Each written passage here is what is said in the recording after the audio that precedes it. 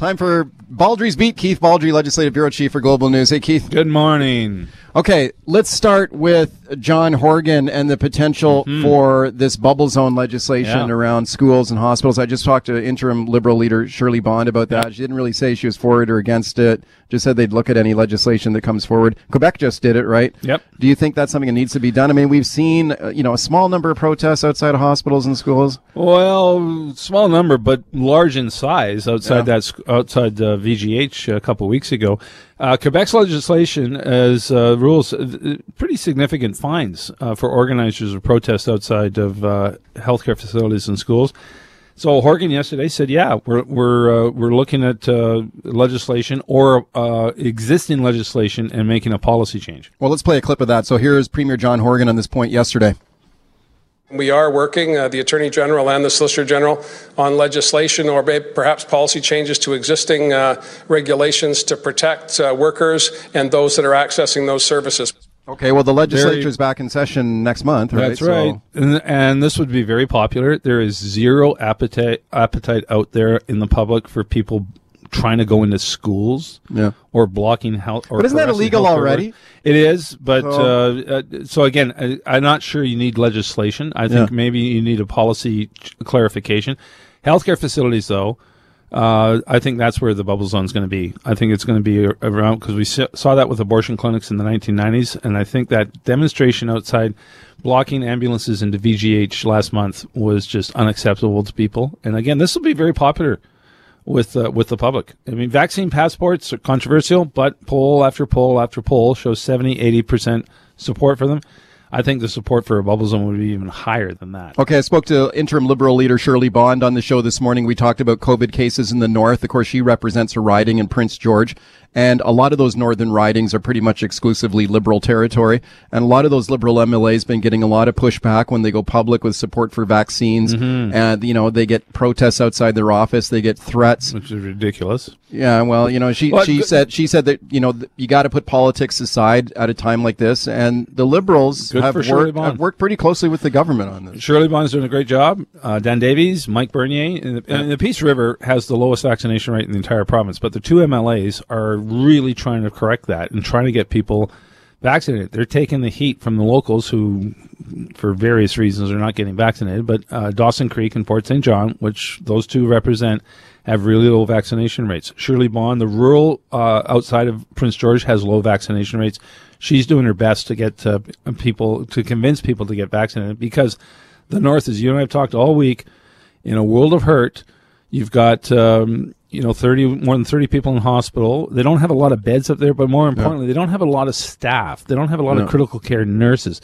So 15 people have had to been airlifted out of the Northern Health Authority into Metro Vancouver and the Capital Region this week because there just simply isn't the resources to treat them. And these are very seriously ill people, unvaccinated people with COVID-19. One of the things that she told me this morning was they want more localized data on COVID cases, community by community. So she said if they were able to present a clear number of COVID cases in a particular town, a particular community, that maybe might help to convince people to get the vaccine. Very good argument. Good for sure to make that argument. I've been making that argument since day one. We want community by community data. So why don't they release that? If you look at the Center for Disease Control website, the Peace River area, which is vast, it's huge. It's the size of a European country.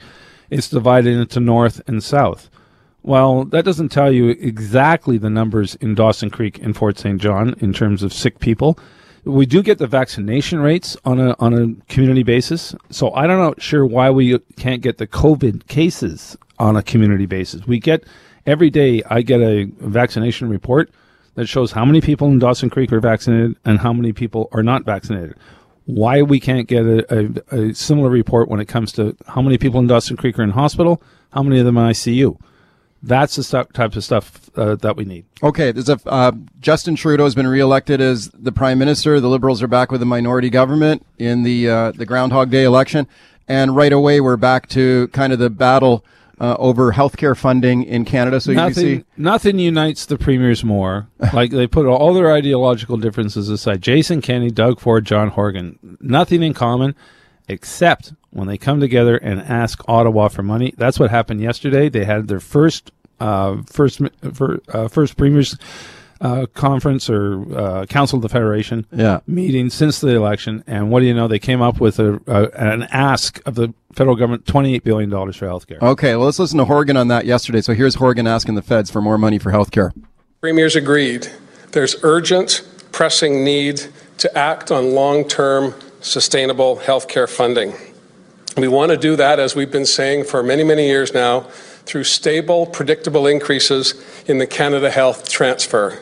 For too long, the federal government has been diminishing their contribution to public health care, and we believe that diminishment has to stop, and we need to get back to a better relationship where at least 35% of public health funding comes from Ottawa. Okay, I guess, for most taxpayers, there's only one taxpayer, like they say, so where does the money come from? But why is this important? Well, it's the pressure on provincial budgets, which are smaller than the federal government's budget, from healthcare is significant. Every year, the costs go up. So at the beginning of our public healthcare system in the 60s, when it was first created, it was a 50-50 proposition. The feds would pay half, the provinces would pay half. That has changed over time, where now the federal government only pays 22% of healthcare costs. The province has to pick up the rest. So the province, by having to pick up the rest, means in days of balanced budgets, meant there was less money for other things in the provincial coffers: education, transportation, social services. More and more money was going to healthcare because the feds were reducing their share. Stephen Harper controversially brought in a policy a number of years ago that tied the increase in healthcare spending from Ottawa tied to economic growth numbers. So when you only had 2% economic growth, you only got a 2% increase. Well, healthcare costs are more than that because of the aging population. So this has been a source of tension between the provinces and Ottawa for a long time. And now that the election's over and the pre-election campaign's gone, I mean, the premiers actually made this request last March for $28 billion. It went nowhere. Because of the pandemic, a lot of things go nowhere. But now they're renewing their call. And we'll see. They're asking for a meeting with Justin Trudeau very soon. We'll see where this goes. Okay, taking a look at some of the breaking news on Twitter here, that multiple news organizations saying that Meng Wanzhou, the Chinese tech executive with Huawei, set to do a deal with federal prosecutors in the United States in some sort of plea deal in which he would be allowed to go free. Go home. And she left her mansion in the West End of Vancouver a short time ago to go to an office for a virtual court appearance in a Brooklyn, New York courtroom. So, huge day, massive development on this 3-year-long saga. And maybe the two Michaels come home. What's your take on that? Well, I mean, if this is developing the way we think it's developing, if she's going to go home and not face penalties in the States, this does open the door potentially for the two Michaels to come home. Maybe this breaks the stalemate that's been there for so long. Yeah, I mean, that's what everyone, for most Hopefully. Canadians, just bring our people home who've been used like pawns in this international power game. Let me play a clip here for you, Keith, get your thoughts. So this is Veena Najibullah, who is the wife of Michael Kovrig, a couple of weeks back on the show, talking about her husband's case. Have a listen to this. The reality, Mike, is that in Chinese system, it's 99.9% guilty verdict. So there's no real surprise here. I mean, of course, I'm hoping for a miracle, but the reality is that outcome is virtually a certainty. So what we need to continue to do is focus on our efforts to resolve this politically and diplomatically to finally bring him home. This isn't a real legal case, right? I mean, we've known since day one that there's a bigger context here, and the solution also will come in that way through a political and diplomatic outcome. Okay, Veena Najibullah there. She's the wife of Michael Kovrig, and she's an amazing person. She's been the strongest person fighting for his release. And hopefully this is the light at the end of the tunnel if this deal happens. The Biden administration inherited this from the Trump administration. Right. So I can see why they would, necessarily change their position on this and find some sort of compromise. So if she goes home, no penalties, hopefully the two Michaels come back. And hopefully they come home soon, because there's a precedent for this. There's a guy named Kevin Garrett. You may be familiar with his case, a guy from Vancouver. Very similar circumstances several years ago, where a Chinese national was arrested in Canada on drug trafficking charges, and the Chinese official basically arrested this guy and his wife from Vancouver in China and took him away to a secret jail. And he was in jail for a couple of years.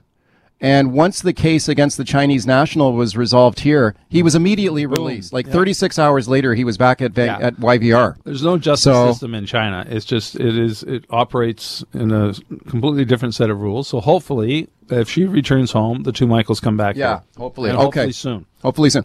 Baldrey's beat, Keith Baldrey, is looking at multiple news outlets now reporting that there is a deal for Meng Wanzhou, the Chinese tech executive, to be freed. So BBC News reporting. New York Times reporting this. Huawei's Meng Wanzhou to be freed in U.S. deal. So, this is what we anticipate is there's a deal here in which he goes free. Maybe, I guess she returns to China. Yeah, I Her have to house arrest wonder ends in Vancouver. how much of this is all worth it, this long-running drama, the resources, keeping two Canadian citizens in prison because she got embroiled in the Iran embargo. I mean, really, the crime doesn't fit the consequences at all. Phone me on this now. Do you think Canada did enough to free the two Michaels? Do you think the two Michaels will be coming home soon? Should Canada have done more? 604-280-9898 is the number to call. 604-280-9898, star 9898, toll free on your cell. If you're anti-vax, we don't want to hear from you. Yeah, well, enough of you. We played this very dramatic interview with a woman in hospital in Victoria this morning, and it was on our newscast last night. Yeah, and this is a Global News exclusive from yesterday, and we played the interview at length this morning. And she did not take the vaccine. She felt that because she had some serious illness as a child, she shouldn't take it. She felt that she could, if she did get COVID, she could ride it out. And she's now pleading with people, don't make the same mistake I did. Take the vaccine. Sharlene, I mean, again, I hope for the best outcome possible for her. Yesterday in the front page of the Times Colonist, a heartbreaking story of a father went public. His 29-year-old daughter, again, read something on the internet, thought maybe she shouldn't take the vaccine, and she died. She was in ICU for a number of days on a ventilator, and she passed away. And that's happening. I mean, there are people in their 20s dying of COVID-19 in their 30s. Yesterday, we had a number of deaths reported, one person in their 50s. The week before, we had a number of people in their 40s die. This is not about people in long-term care dying from COVID-19. It's every age group is vulnerable. Yeah, one of the things in that dramatic interview we played this morning that jumped out at me, too, was that it came on, she started coughing, she had headaches, and then it got progressively worse over a series of many days.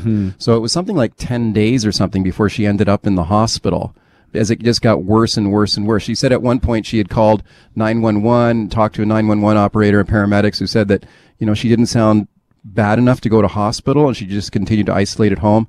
But then she continued to get worse and worse and worse. And there are many people, what we call long haulers, who get COVID-19. They're pronounced recovered after 14 days. That's the incubation period. But they continue to have months and months of suffering from long-term ailments resulting from COVID-19. Loss of taste, loss of smell, sense of taste.